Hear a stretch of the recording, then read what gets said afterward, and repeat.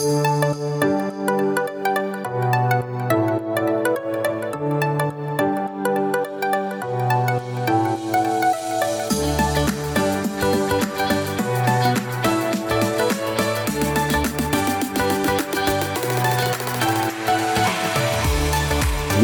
to Corporate Wayfinding, Conversations in Transformation with Dr. J.P. Gideon.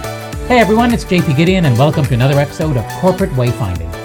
This is a special podcast series because it's dedicated to discussing complexities and challenges involved in corporate and cultural transformations in today's incredibly bustling and swirling and uncertain business world.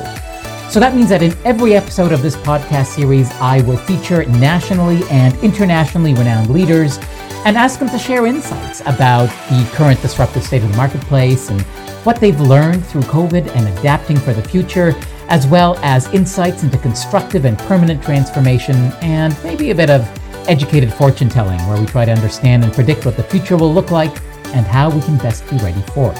Today, it is truly my honor and pleasure to welcome my special guest, Mike Colledge, President of Ipsos Public Affairs, Canada's premier public affairs agency. Mike joined Ipsos in 1997 after more than 12 years of working in both social and economic portfolios for the Government of Canada. That means that his background includes all facets of public and private sector communications, as well as government policy and program development. He's examined issues that range from encouraging people to donate blood, to positioning the Government of Canada's annual budget, to helping businesses understand the impact of social change on their operations and their reputation. Today, Mike works with both public sector and private sector clients. So as the line between citizens and consumers' expectations of companies and governments increasingly blurs, Mike helps clients discover and understand the social truths that allow them to better define their goals, their actions, and their purpose in the context of the public and what it means to them. Today at Ipsos, Mike oversees a cross-country team of researchers and consultants who help their clients better understand the world around them. Whether it's through surveys, consultations, or social listening, the Public Affairs Group provides clients with the evidence, the insight, and the advice that they need to move their organizations forward. Now, if at any point you'd like to get in contact with me personally, it would be a pleasure to hear from you. You can reach me through a contact form on my website, which is drjpgideon.com. That's drjpgedeon.com. Enjoy the conversation. Mike, thank you so much for joining me. It's a pleasure to have you. I am so excited to hear about what Ipsos has been working on and all the insights you have to bring to us today. Thank you very much for having me.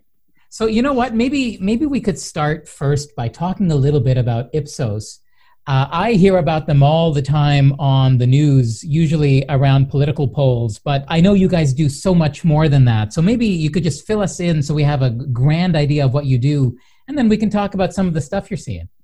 Sounds good. Yeah, I mean, as you pointed out, JP, that what most people hear about is during elections or the run up to elections, and where people are on vote or approval for governments, and that's what gets the bulk of the press. But that's a very, very, very small part of what we actually do. The vast majority of our business is helping other businesses either develop products, market those products, improve their customer service, understand their clientele, or in the case of the work I do, understand Canadian citizens and how they see the world, their values, how they view a lot of the issues, emerging issues on the social side or economic side, sort of that broader issue. Because you can imagine with COVID, that has become something of heavy interest to all of our clients in the public sector or private sector. Yeah, I think you're right in the middle of the storm. So when it comes to things like public opinion, public sentiment, what are you guys, on a broad basis, I guess, and we can really dig in as we go, are there grand trends that you guys are seeing that are starting to arise now that are worth noting? I think it's worth looking back to how we started, if you want to talk about COVID specifically, back to where we went into COVID. We went in, but I would say a fairly low level of resilience in terms of public sentiment. Canadians were having challenges with affordability, felt that the macroeconomic numbers, if you go back to late 2018, mid 2019, where we had record low unemployment, great profit numbers, the economy on a roll. People were saying to us, I'm not feeling that around my kitchen table. I am actually struggling. I don't have one of those good jobs. There are many jobs, but they're not very good jobs. They don't have support. They certainly don't have pensions. So people were telling us prior to COVID that they doubted the direction of the country. They had concerns around economic issues, personal economic issues. So that's how we went into COVID. And then you go into COVID and the world changes considerably and very quickly. And everything we thought we knew about public opinion, I've been doing this for about 30 years now, sort of went out the window on early March mid-February to early March, we went into sort of the shutdown. Because this is an issue that, if you think about it, right, I mean, there have been 9/11 and there have been other economic depressions and recessions, but never has something hit an entire population around the world at the same time. Well, not exactly at the same time, but over the course and had the same impact and had the same kind of economic shutdown. So we really are all into this together. And I don't know that we'll know the outcomes for 2, 3, 4, 5 years. Yeah, but the interesting thing about COVID and the economic side of it anyway, just from that perspective, is unlike other financial downturns that hit us, 2008 and, way back. And this one really isn't driven by an economic or financial problem that arose. This comes from a whole different world, like a whole health crisis that is crashing a whole other system. Do we know how to deal with that? Well, and that's the concern the public have, right? Is they don't think we know how to deal with it just yet, right? I mean, the on again, off again sort of starts, and Canada is better than I'll say some other countries in terms of we've actually been willing to listen to the science. If there's a bright note out of this for Canadians, and I think for Canadian policy folks, is the Canadians have said we'll accept the science, we'll accept the best practices. So we didn't have a big issue when it was no masks. Then we didn't have an issue really when it was masks. People went, okay, I'm happy to move into wearing a mask because it seems like that's where the science goes. And we seem to accept that that's going to evolve over time, that this is new and we're going to learn as we go. But by far, even though we know this is caused by a health concern, we're more concerned about economic issues. In fact, we're more concerned about mental health issues, and we've had more mental health struggles than we have physical health struggles from COVID, if you look at the sort of the real numbers, right? And that those mental health concerns around uncertainty, jobs, the economy, my kids going to school, those kind of things, and protecting others. And then for Canadians, I think it's around 4 in 10 who say they've known someone who lost their job or someone in their family has been affected their employment, either hours or job. About 8 in 10 say we're in for a worldwide recession still. About 6 in 10 say it's hurting the Canadian economy. And so you've really seen this health issue hit home from an economic perspective. And you're right, it's unlike others, right? Where we could, if we solve the health crisis, turn the taps back on. Right. And that's been sort of on the back of my mind around this public sentiment about our economy and opening our markets and opening our schools, in that unlike other financial downturns where certainly government and industry have to work together to try to shore it up and move it, in this case, many businesses can't willingly open their doors necessarily. And so that puts a whole other wrinkle in this entire thing that creates a level of uncertainty that I guess you must be observing some kind of social effects that are starting to make themselves known as a result of these things. We just don't know. And I think just like stock markets, people tend to really dislike uncertainty. We want to be able to plan. We want to know that the day after Labor Day, the kids go back to school. We want short-term, mid-term, long-term plans. We think Canadians probably more so than some other nations, and we just can't do that right now. Talk to people who are putting their kids back to school, and they're saying yes or no, and then we'll see.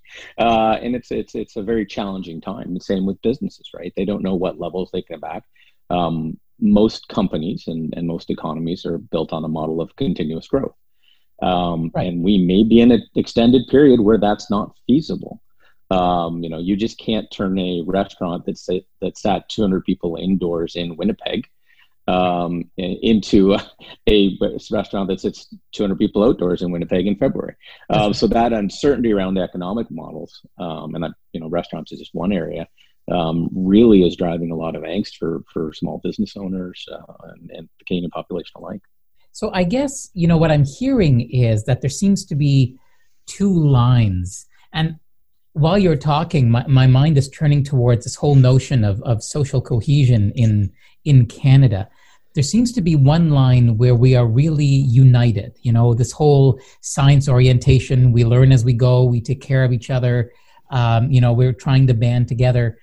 But then there's this other line that seems to be, kids are going to school. So will we send them? Some people say yes, some people say no. Different habits on how we're behaving, some being more protectionist than others because maybe they have vulnerable people, etc. So there seems to be a little bit of a paradoxical or contradictory thing where one line is really cohesive, the other line is maybe polarizing. Are you guys seeing any movement on social cohesion that is of particular note? Well, so I'll go back to pre-COVID again. Right. We'd seen social cohesion on its way down. And those things that flow from it, lower vote, to lower participation in volunteer activities, et cetera, as well. But I think it was down to around 4 in 10 Canadians said they felt they shared the same values, opinions, things that were important to them as other people in their community or other Canadians. And that had been down over the past couple of years. What COVID did initially was gave us all a common enemy. Mm-hmm. And we rallied together. And we did say, we feel we need to attack this and do it together. And there really was a coming together of Canadians around the initial response. Right. Government approval ratings were higher than they have ever been. Across the board, federal, provincial, municipal, we were going to tackle this together. But we've already seen that starting to come back down. We've seen about a 10, 15 point drop, not in approval ratings, but in sort of that come togetherness of people as COVID has unfolded. And what COVID has done is really laid bare some of the, for lack of better terms, the gaps we had in society. Older people are much more confident going forward than younger people because they have pensions, because their income is set, because they have better jobs, because they have houses. Younger people are thrown into that uncertainty we talked about earlier, thrown into complete disarray. Same with rich and poor.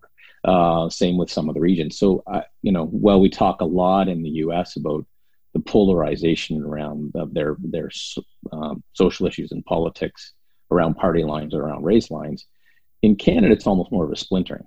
We don't have the polarization, but we certainly don't have a uniform view that we're all in this together. That's kind of interesting. And is that regionally driven, or are you seeing the same kind of splintering clear across the country? There are some regions it's driven in regions, obviously in Alberta and the prairies, where the economy's been hit harder. It's a little bit different, but you see the same thing everywhere, right? You see young people in Ontario versus older people in Ontario with the same very different views of how they're going to come out of COVID, what they can afford to do. I mean, at the same time when we see half say they're worried about losing their job, mm-hmm. we see 32% saying now's a really good time to invest and take advantage of the lower stock market, right? So you see that gap where, half are saying, I'm worried I'm not going to be able to pay my rent. And then about a third, largely older, largely better income or more wealth, even if they're not on income, if they're retired, saying now's a good time to get into the market and take advantage of stocks that I think are going to boom, right? I can actually make money off of the COVID downturn. So, when you have those two polarized views just on the economic things, you can really see how people view the current situation very differently depending on where you're from. In listening to Mike's account about how COVID may have splintered Canadian society into various opposing groups, I became concerned about the degree and extent to which such polarization could go. I asked Mike whether he felt that Canadians were at risk of experiencing American-style polarization. I don't know if it becomes an American style, but I do think it's a concern. I think social cohesion is probably one of, if not the bigger issues on the horizon that we have to tackle and understand. It is what allows governments to have legitimacy. If we don't feel we're working together, then we get into nationalism, nativism, however we want to call it. But that notion, and maybe we get into a communityism, right? Where I'm from Oshawa, I don't really care what happens in Mississauga, right? That kind of thing, right? And we heard that in around discussions in 2018, 2017 around the auto industry when different sectors were being hurt. People in neighboring communities said, well, they were often relying on that that sector for a long time, and they should have learned better, right? It's not my job to look after that community, right? Which we've never really heard in Canada, right? I mean, there's always been an urban-rural split, which has gotten less as we've become more and more urban and more suburban, right? That's sort of drowning out the rural voices. But now, different communities will look after themselves potentially, and that's very worrisome if you think about any country that has national desire. So if you want to have a national approach to them, and let's say climate change, right? It gets harder if you don't feel like you're all rowing together. And I think if we don't have that all you have to look at is Alberta's views on climate change and Quebec's views on climate change and what needs to be done. You see very little middle ground right now. And so that social cohesion, bringing that together and finding middle ground is key. So what was driving, do you think, this separation or potential polarization pre-COVID? I think the uneven economy. I think we have, and by economy, I don't mean necessarily regional. I think that notion I talked about early on about sort of affordability around the kitchen table, right? I mean, some people have done better. Some people have struggled. We had a long, strong economic run into 2008, 2009, 10, 12 years. And people came out of that saying, things have been great. And I remember talking to people in focus groups at that time, and they were like, this is going to be a blip. We're going to get back to 3-4% growth because that's what we've done. We're a good country. We're strong. We have natural resources. We've adopted technology. Like we're good. And then that never materialized really. And so what we saw from sort of 2010 to 2016, 2017 was no real gain in sort of views on, I mean, it blips up and down, but no real gain in views on job satisfaction or confidence in your job. No real gain in views on the economy and their economic prospects. We asked the question, I'm going to say 2019, sort of 10 years forward, do you think your economic prospects, your personal economic prospects are going to be better, worse, or the same? And 2/3 said worse or the same. So you think about that desire for growth, and I remember presenting it in downtown Toronto, and everybody said that doesn't seem right because that is not the feeling in downtown Toronto or downtown Ottawa. I'll pick Ontario, where there has been growth and economic opportunities. But go to St. Thomas, go to Peterborough, go to Smith Falls, right? Go to those places, and same in 10 years is really good for some people, right? They're not looking at economic growth; they're not seeing those opportunities. So is there an urbanization that has been happening that you think that COVID is going to disrupt? The reason I'm asking is, now that COVID is hit and everyone's sort of gone home and we're all working from home, it's really hard to, after 6 months or 8 months or whatever number of months of working from home, to now say to people, well, we need to force you to come back to the office. That's very not likely to happen. And so suddenly your immediate geographical location does not necessarily matter to where you're employed if everything is more remotely done. So I'm getting a sense that there's an increased mobility happening where people are thinking of moving out, moving away, going to places they've always wanted to go. And I guess that will fundamentally affect what was urbanization earlier before COVID. For sure. And again, a lot depends, right? It all depends on what government policies get put in place to facilitate this and what companies do. A lot depends on how fast we find a vaccine or a reasonable treatment. But right now, the public are saying, those who've started to work from home, who can work from home, are saying, you know what, I like it better. I mean, there's some who don't, right? But there's enough who do, and the numbers don't have to be that in percentage terms that big. If you pick a small town of 25,000, if 2,500 people move into that town from Toronto, and let's say it's outside of Toronto, that's a 10% growth. And those will be better jobs than likely were in that town before. So there'll be economic input, there'll be housing input, there'll be people who want to go to post-COVID restaurants. It can be quite a lift for some small towns. So I suspect, and you go back to the social cohesion and community issue, if I were a small community leader in and around Toronto or Ottawa or Calgary, I'd be making it very clear that this is a good place for you to come and live. Mm-hmm. We have a decent commute into downtown Toronto. We have decent Wi-Fi and broadband. We have some cultural activities, and you're not going to feel that disassociated from the big city if you come live in, let's say, London, Ontario. In considering Mike's account of the splintering being experienced by Canadian society, as well as the economic pressures being felt at Canadian kitchen tables, my mind turned to the retail sector. I asked Mike if he and his organization have been seeing a rising patterns in that sector. Yeah, and it varies very much by sector, obviously. I mean, some sectors are booming and some sectors are down. If you're in the toilet paper boom at the beginning of this whole thing. Yeah, which made no sense at all. But a lot of like things that people actually act on are not necessarily driven by logic or right. facts. They're driven by emotion, right? And we don't know. It's funny as a company, even planning our own view of the world. We look at their sort of at the basic. There are 3 or 4 different phases that you could go through, and our global CEO says there's only 3 phases: there's before, during, and after. And before was before, and during is marred with uncertainty and trying to get through the next 6 months and 6-month intervals. And when we'll know when we hit after, because we'll have a vaccine or we'll have a treatment, or we'll have adjusted to a level of certainty. Like, this is the new world. The new world does not include outdoor festivals of 25,000. Every outdoor festival is 2,500 spread, and it costs a lot more. But you can see all kinds of implications if you start to cast forward, and we don't know where these go, right? Maybe restaurants are smaller.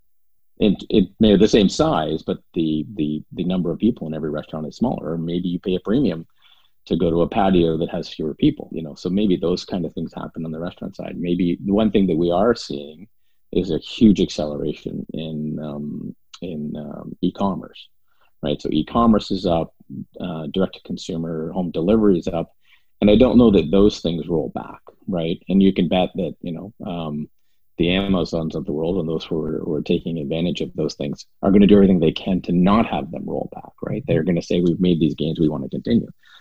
So that'll change foot traffic, right? I mean, if you find that it's easier to order your toilet paper and have it delivered to your home as opposed to go out, then it'll change foot traffic.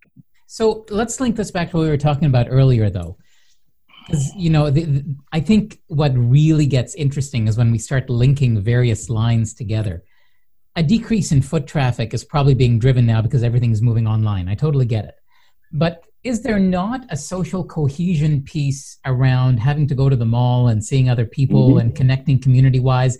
So is one sort of driving the other in a negative direction? Are we potentially looking at something like that? For sure. The heart of every community, if you go back 100 years, was the marketplace. Right. You went into trade. You went into exchange goods, or you went in to buy goods, depending on where you were, right? And that's where you ended up running into people. That's where you cross paths with people you don't necessarily know. That's where you hold the door for strangers. That's where you bump into friends and those kind of things. You take that away. And it had already started, right? I mean, I think we'd seen that in the move to the suburbs and some of those things. And I think that's why, I don't know if you've talked to any city planners, right? I know some of the city planners I talked to said, we're creating festival spaces and downtown open air spaces, not so much as a money-making thing for the city, but as a place for people to meet and congregate, because there were fewer and fewer of those, right? You start to take away the foot traffic and you end up with a smaller and smaller bubble. I'm of the view that we're in 2 communities. We have a community of affinity, those people that we're connected to online, or through other means that we really sort of either experientially or spiritually, in the broadest sense, connect with, right? There are friends from university that we when they make you live in Thailand or Texas or wherever, right? But because of technology, you don't ever feel disconnected from them. So you have that group of that community of affinity that you choose to be part of, right? Right. You have a community of proximity, and that community of proximity can be people you live close to or people you worked in close proximity to, right? So as we break down the community of proximity further and further, we make our communities smaller. And the community of affinity, you get everything you need from the community of affinity in terms of being able to talk to people, right? And you look at, online gamers, right? So I don't know if you ever talked to a largely, predominantly male, 20 to 35-year-old who's an online gamer, and you ask them who they game with. Well, I game with a couple guys from Sweden and a guy from Texas. I've never met them in person, but I've known them for 15 years because we play a similar style of game, et cetera, et cetera. So they have these communities that they build through gaming. Other people do it through, and they go to university and they meet people. Other people, it's through work colleagues that they've gathered up and collected along the way, but you maintain that. It's interesting because, psychologists would say that being overinvested in a community of affinity will have some mental health potential implications at a world of yours, or mine for that matter, that is contracting rather than expanding, and that when a crisis hits, the contracted world will not offer the kind of support necessary because a community of affinity that is all online is easy to jump in and out of. Whereas a community of proximity kind of has to work together because my neighbor is right there and we got to get the stuff done. Since you mentioned mental health before, is this part of what you guys are seeing? Is this figuring into it? I think so. And I think we do see that people who are in other studies, we've seen people who are on social media quite a bit have more mental health struggles, or they get more stuck in the social. You get stuck in your bubble, right? And it's probably not as supportive. And everybody's community of affinity is going to be different. Some are going to be stronger, right? If you're my age and you're 57, and some of the people you connect with you have known for 30 years, you can probably reach out to them when you're struggling, right?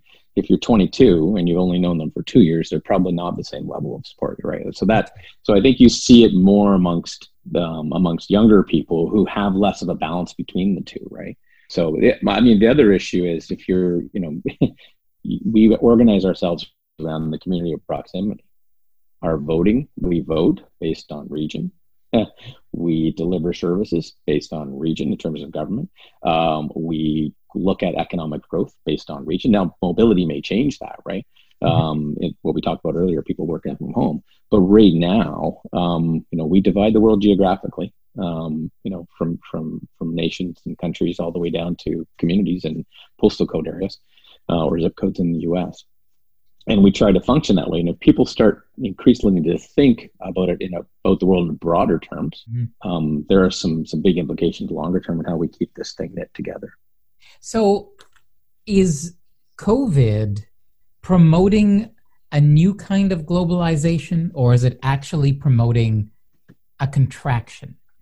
I think the jury's out still. I don't know that we'll know for a little while. I mean, it could go one of two ways, right? I mean, if we move faster than people expect and the economy returns faster and science triumphs, we could see a rejuvenation and sort of this global togetherness, and we need to work, this society collectivity can challenge things.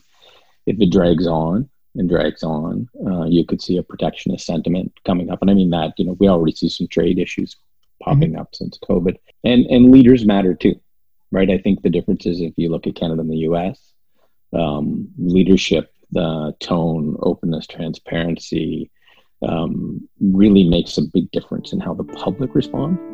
In considering the various and pervasive effects that the pandemic has had on industry in Canada, and considering Ipsos's central role as an analytics company for various sectors, I asked Mike if he has observed a change or modulation in the tone of private sector companies as they investigate what the future might be holding for them.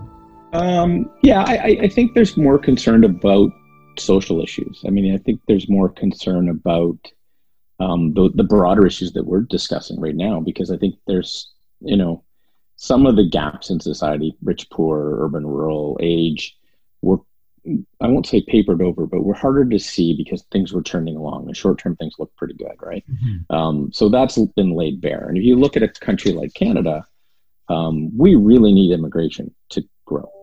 I think it's a pretty, someone may argue with me, but our economic growth with our fertility down, aging society, our economic growth is really, really dependent on immigration. There are signs that we're going to see less support for immigration. Now, whether that's a short-term blip around COVID or a long-term sort of pause, we'll see. We're going to get fewer immigrants this year because we have closed the doors, and the process is that just the reality of COVID. But if we come out of this in 3 or 4 or 5 years and we've lost even 10, 15% of public support on the notion of increased immigration, that will be an issue for all of our business clients, right? It won't be an issue in terms of the products and services necessarily that they develop, but the number of people they have to sell to, the number of people they have that can come work for them, that then it'll be very core to their business to understand it. So those kinds of social issues are becoming a bigger concern for private sector corporations. So another one of my guests, Trevin Stratton from the Canadian Chamber of Commerce, he's our chief economist. He and I had a bit of a chat about immigration too. And he basically laid economic rebound and health base at the feet of immigration and said that in a country like ours, we must invest in that and know that it is important. And I asked him an unfair question because he didn't have the numbers, but maybe you guys do. Do you believe that the Canadian populace in general understands the great impact immigration has on our entire quality of life and would potentially vote in its favor in times where the question is being posed? I think a plurality does. Mm-hmm. I don't know that a majority does. But you're bundling a number of things in together, right? We've seen it. We've seen people say during COVID, we should take in fewer refugees, right? That we should start to rule some of those things back, and it's a bit of a knee-jerk reaction to the economy and a number of things. Concerned about where the source of, for some people, there is a pocket out there that think we should close the doors and we shouldn't have immigration. And then there are, the great thing about Canada is we've had such strong multicultural support, and that's evident. We brought so many people newcomers into the country, that most of them continue to support it, right? So I think Canada's better off than many other countries in terms of that. We have, and it has largely been a success. There are pockets in Europe where people say, look, this community or that community has not been successful because we haven't integrated immigrants very well. I think in the long run, yes. Will we have some blips on the road? Will we have some problems getting there? Probably. And I also think that the advantage we have in Canada is politically, our spectrum from left to right isn't that great on immigration, right? The right of Canada supports immigration. The left in Canada, the far right and the far left in Canada both support immigration. Mm-hmm. They both think we need to bring in more. Now, they vary in some of the controls. They vary in some of the skills and some of the key drivers, but they don't vary right now in terms of the sheer numbers that they think we should bring into the country. So I think that will be the reason we succeed. This might seem like a strange way of framing it, but one of my thoughts is that a disruption is a disruption only if it's short-lived. If it's long-lived, and we're currently talking about this kind of a state that we're living in for 12 months, maybe 15, maybe 18, it's all dependent on when this vaccine comes in, that's long-term. And the issue about long-term disruptions is that it really does tend to concretize habits. That after doing something for so long, I'm now so accustomed to doing it that way. When we're talking about immigration, we're talking about an approach to letting people into the country that was really a legacy approach. And now after a year or a year and a half of shutting borders and nobody traveling anywhere, I wonder if that's going to change our mindset, if it's just going to seem foreign, what used to not be foreign at all. It may be that we see something that we haven't seen in the past, and that are the large campaigns promoting the benefits of immigration. We haven't had to do those in Canada because we've largely assumed that people believe that it's the case. And so we've communicated awareness, and we've communicated sort of levels, and we've communicated the things we do to protect Canadians in order to keep support for immigration. All right, those things have been communicated.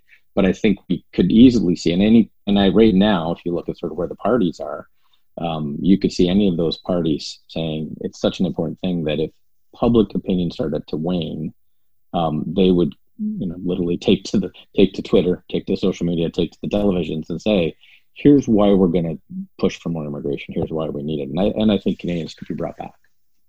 So, what are you guys observing in your metrics on the political side of things? Well, right now, the approval rating for every government is still fairly high, right? People are very happy with income supports that have come from all levels of government, the steps that have been taken on the health side to reduce the number of cases, and that's largely because both of those have worked. We plummeted in terms of people's worries or concerns about job confidence, went way down. It's come back up. It's not where it was pre-COVID, but it's up about 20 points from where it was at the bottom of COVID.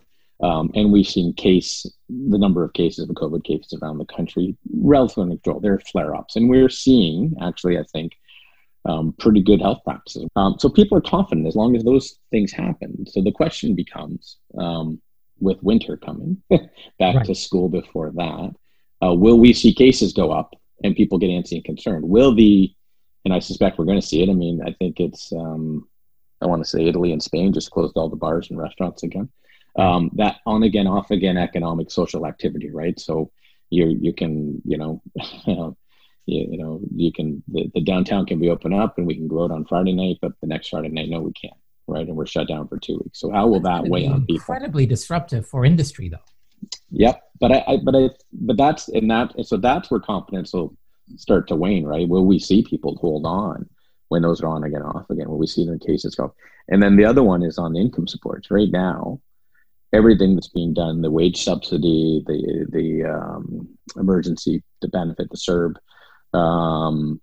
largely are a bridge from stopping the economy. Because as you noted before, this isn't a recession driven by an economic recession. It was a stop, a legislative stop, basically. We're trying to bridge from the stop to the start.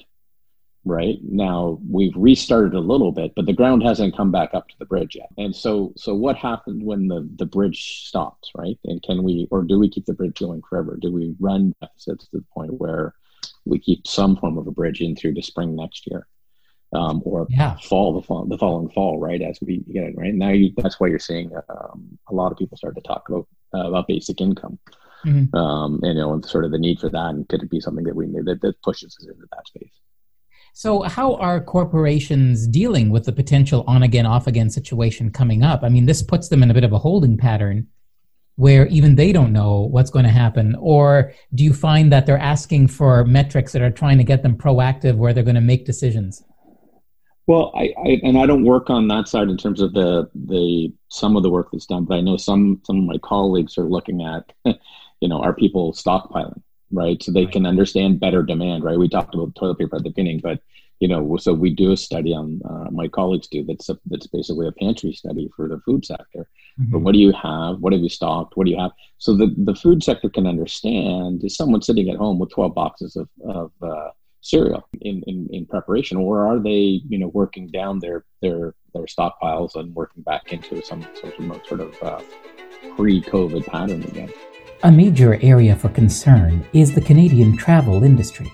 A close colleague of mine at a very senior level in the aviation industry has been very concerned about the dead stop in the activity in the industry, as well as its viability and survivability.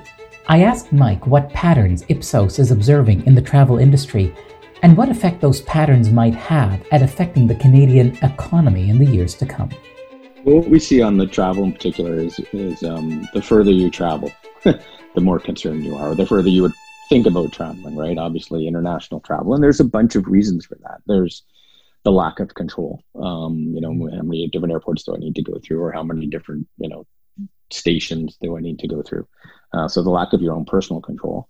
And then one of the big ones is, and everybody supports it, but you can see why it's a drag, is if I go to a country and I have to do 14 days of quarantine, and I have to come back and do 14 days of quarantine.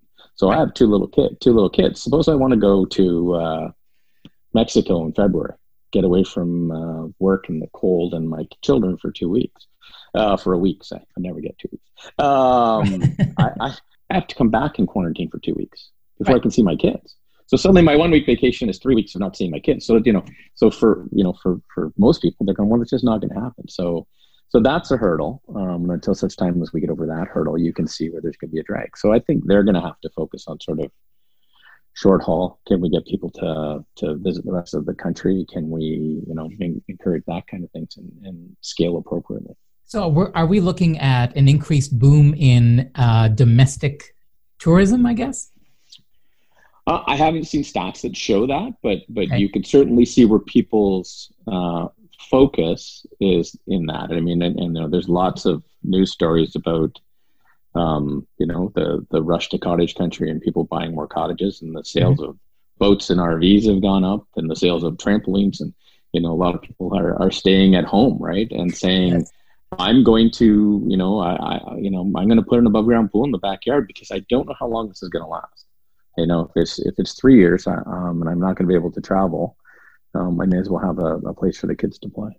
Yeah, well, we're seeing that quite a bit, where people we know who own rental properties in cottage country found themselves overrun with potential renters this year, as opposed to what we normally see. So I'm presuming that's going to continue. I'm also hearing a lot of people say that even when the world returns to some degree of openness, they kind of want to stay in the country to try to promote the economic growth here so that we can make sure we're on our feet. Yeah, and there has been you know, I forget the numbers now, but a large majority who say, I'm going to focus on local economics. Yeah, right, so I understand how do we do that without getting overly protectionistic and sort of... Well, that's exactly the whole catch-22, right? And people will say it, buying local and buying Canadian and making sure we shore up the Canadian domestic economy. But at the same time, if you have severe economic hardships for at least, you know, that lower income portion of the population, value and cost is going to drive things. So that tips the advantage to large corporations that have economies of scale, that can do direct to consumer, that can do online, and can deliver your toilet paper at, you know, half the price of the local store. Right. Or, you know, so you can see where people say it and then don't act it. And we've seen this for a long time in the environmental space, where people have said, I'm very concerned about the environment and I want to do something about it, but I don't want to spend any more money on it.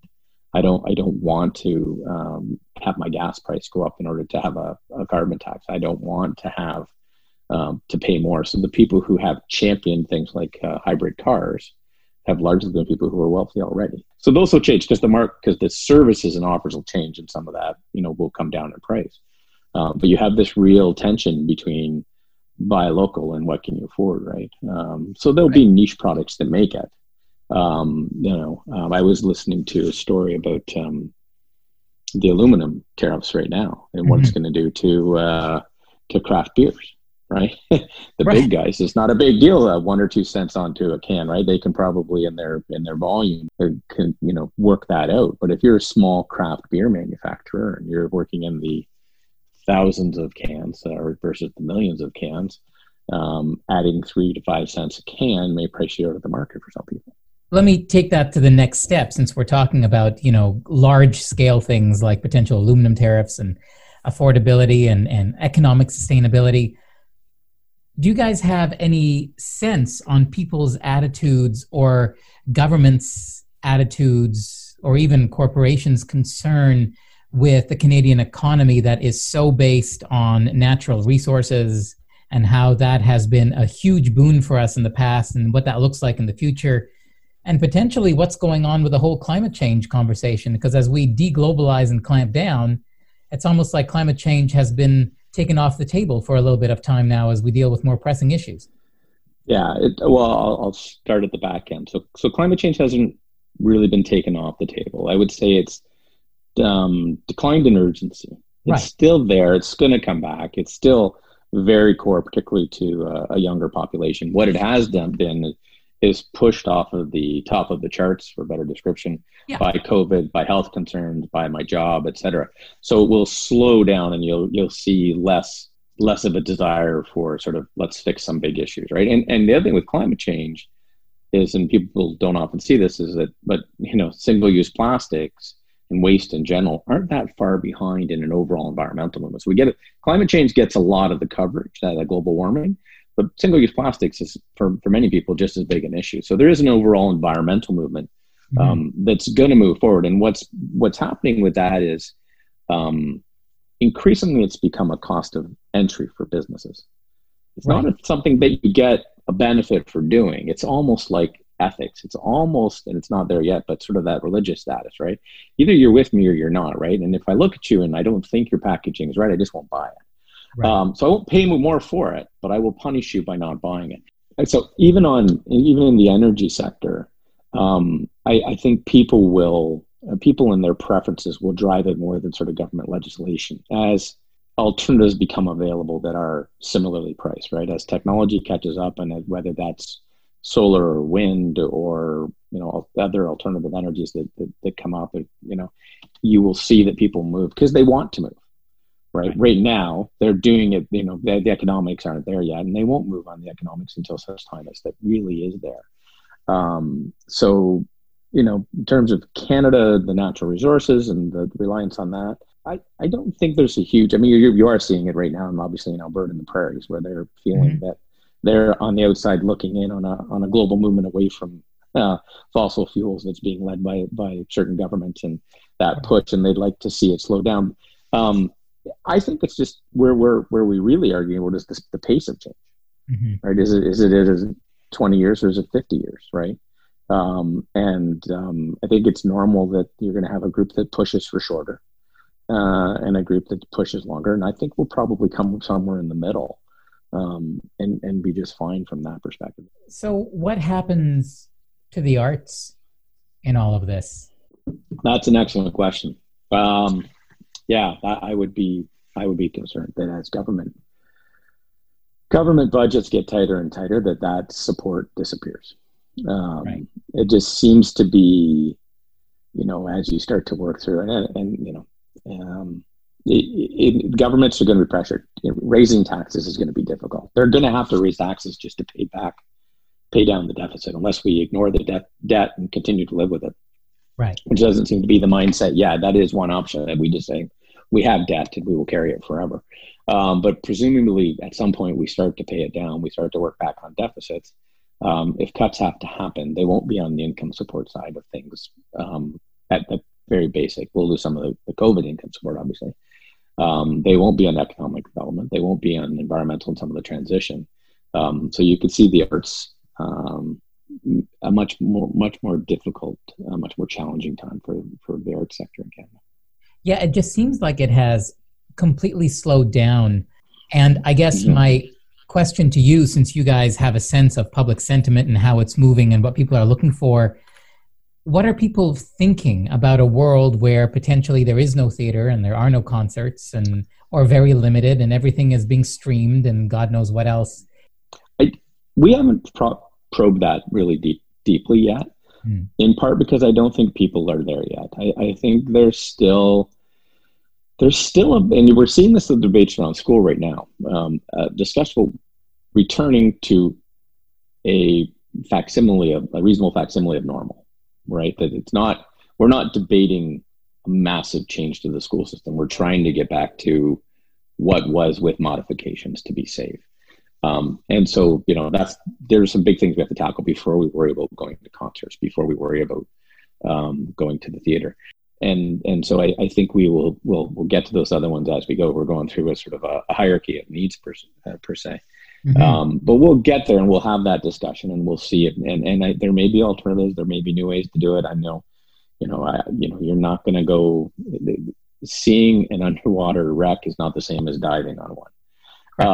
Right. So the experiential things. And it's interesting because we had moved into this space where things that were experiential, were really sought after, right? These, I don't necessarily need things, but I want to do something that others haven't done, whether that's travel, etc. I think most people are hoping it will come back, and I think it might be 5 years, might be 6 years, but I think most people too are thinking it'll come back in some way, shape, or form, and I'll find a way to get there. But they're quite willing to put it on hold for that length of time. They're quite willing to park their travel budgets and buy something for their backyard and do something else until such time. The question, and as you noted earlier, was habits form, and if we stop going to festivals for 4 years, or will it feel very strange, or will they start small and ramp up? Right? Will the first festival, the blues festival that you traditionally went to that had a venue of 20,000, will the first year it be 4,000? Right. And we'll have to go through that rebuilding process of public confidence. The other thing is, We've looked at we've done some behavioral science work on how to re-engage people. And, there are some things that, the grocery stores have done very well. You look at the model that they've done. They have shown us how they have changed. Lineups outside, spacing. We're going to have someone at the door. We're going to give you a cart. We're going to give you a cart because we don't want you to be carrying things, and because we want to know the number of people that go in. So we only have 50 carts, only 50 people in at a 50 time. So we've accepted change, or we've looked for change in order to make us feel comfortable in this new era. Yet at the same time, they've kept the basic shopping experience very similar to what it was. So we don't want it to be so hard and difficult to do that we won't make that shift, right? So we've adopted, and we see a lot of confidence in the way the grocery stores have done it. Part of necessity, part of the basic experience. So as we start to open up and people start to experience it, the first time there's a festival and no one gets COVID, people are going to go, oh, I can go to the next one, right? That there'll always be people who are willing to try it the first time. So how do you incentivize them to do so? It may be a lower cost. It may be. I saw a concert in the UK. I can't remember where it was, but it was everybody had a triangle fence, and they sat behind the triangle fence, and all the triangle fences were so it was all table seating, all 2 meters apart, and the venue probably held 10% of what it held before. Right. But it was a very civilized way to see a show. Sure it was. But the price is driven up. Absolutely, yeah. And that's where you could see some real discrepancies, right? Those who were, as I mentioned before, those who were doing well during the COVID period, going, sure, I'm going to go see my favorite band at a venue of 2,500 people spread leisurely over the course of a festival grounds. Right. And I'm sorry for the other 18,500 people who couldn't fit in. But of course, that now adds to the problem of the potential economic polarization you were talking about earlier, where and social cohesion. Yes, exactly. Because you're going to walk by. Sports should not just be for the rich. Absolutely. So you're going to walk by and see Mike sitting there and sipping a cocktail and watching the show, and you're going to be on the outside of the fence. Right. And you create some anxiety and some feeling that I was left behind. Yeah. Potentially. I mean, the other alternatives. I mean, we have a vaccine early in December. We our efforts to limit the spread work, and by this time next year, we largely feel we have it under control and the economy's returned. And we haven't had, we've had 18 months, but we haven't had that 2-3 years of change, right? And suddenly everybody's going, there's some pent up demand potentially, right? We just don't know that far out yet how it's going to go. So we're doing some future scenario planning where we're looking at sort of 3 or 4 very different futures of the world. And we'll evolve them as we go, as we see indicators that push us in one way or the other. And I think that's what most corporations are probably doing, is saying there are a number of scenarios, number of paths we go down. What are the common elements, right? Mm-hmm. Some of the common elements we talked about, there's going to be an environmental movement. There's going to be increased mobility and work from home. There's going to be some trade issues. There's no doubt about that. There's some supply chain disruption. As we neared the end of our time together, I asked Mike a question that is on everybody's mind these days. What does he think a Canadian recovery could look like? My best guess is our desire for growth at the personal level. Mm-hmm. The people want to grow. They want to grow their wealth. They want to grow their lives. They want their children to have a better life than they do. They aspire for more.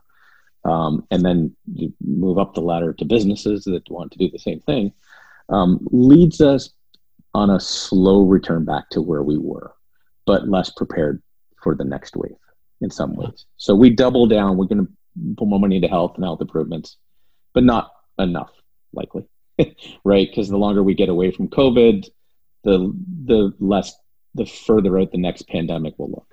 Right. So we do something on health and systems to improve it, but probably not enough. We do something on the environment, but probably not enough, because we have debt to pay down and we have economic growth and we have our lives to get back to. And we get back in 2025, 2026 to roughly where we were in 2018, 2019, in terms of how we feel about ourselves and our, so we're a long haul back with slight improvements on some key areas.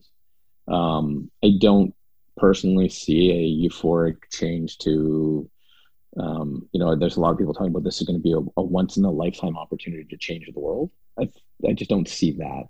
I hopefully I'm wrong. But I also don't see the total despair of protectionism and a return to, borders around small communities. And like, I don't mean physically, but, we don't like people who aren't from here. Right. I don't see those poles. I think we're and we're moderate as individuals. That's interesting. So not the extreme good, but not the extreme bad. And if you say that by 25, 26, we'll be back we were in 2018, but not having made the full investment we probably should have made because we're paying back debt, et cetera, are you also kind of predicting that we will be exactly where we were pre-COVID, and if another pandemic pops up, we are equally unprepared, I guess? Probably. Yeah. Yeah. I don't want to call you pessimistic. I'm calling you totally realistic on this one. I would hope not, for my children's sake. But, if you look at, let's use infrastructure as an example. We've known for a long time that the infrastructure in Canada is crumbling, bridges, and we are making investments, but we are nowhere near, the buildings that were built around the centennial that had a 30-year lifespan. Right. Or 40-year lifespan. ISA buildings, bridges, abutments are all still being patched back together because we haven't said, wow, till it falls. I can still go over that bridge. And so I don't know why health systems would be any different. I don't know why climate change would be any different, right? I mean, the urgent always pushes out the important. It's interesting because the whole notion of climate change is if it falls, to use the bridge analogy, we are all in considerable danger. So, like a bridge could crumble and we could stop driving over it and fix it. But some of the larger issues we've dealt with in this conversation, social cohesion, climate change, just regular sentiment, economy, these are not things that we can allow to crumble and then just try to patch it together until it finally breaks down. The breakdown is catastrophic. Yes. Yeah.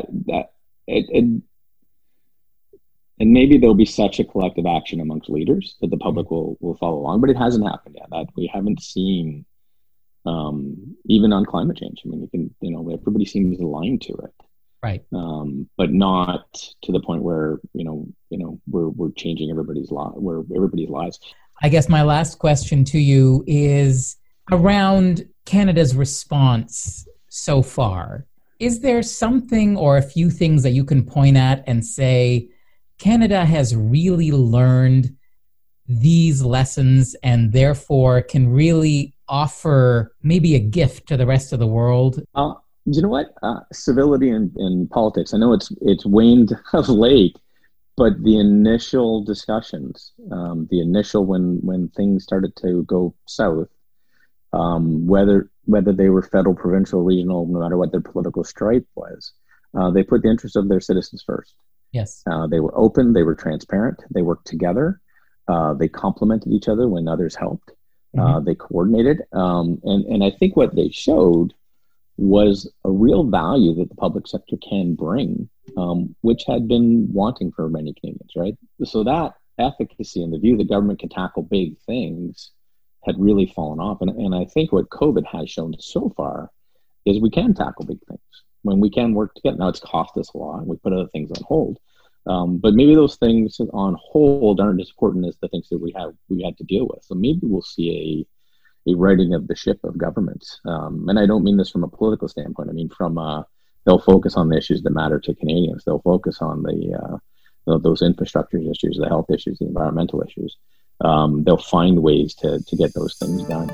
Well, Mike, this has been a fascinating conversation. I really want to thank you for sharing all these insights with us. This has been very enlightening to hear from straight across the country, all the things that you're seeing. Maybe I can connect with you again in a few months and we can try this again in a starting to be post-COVID world and see if things are shifting.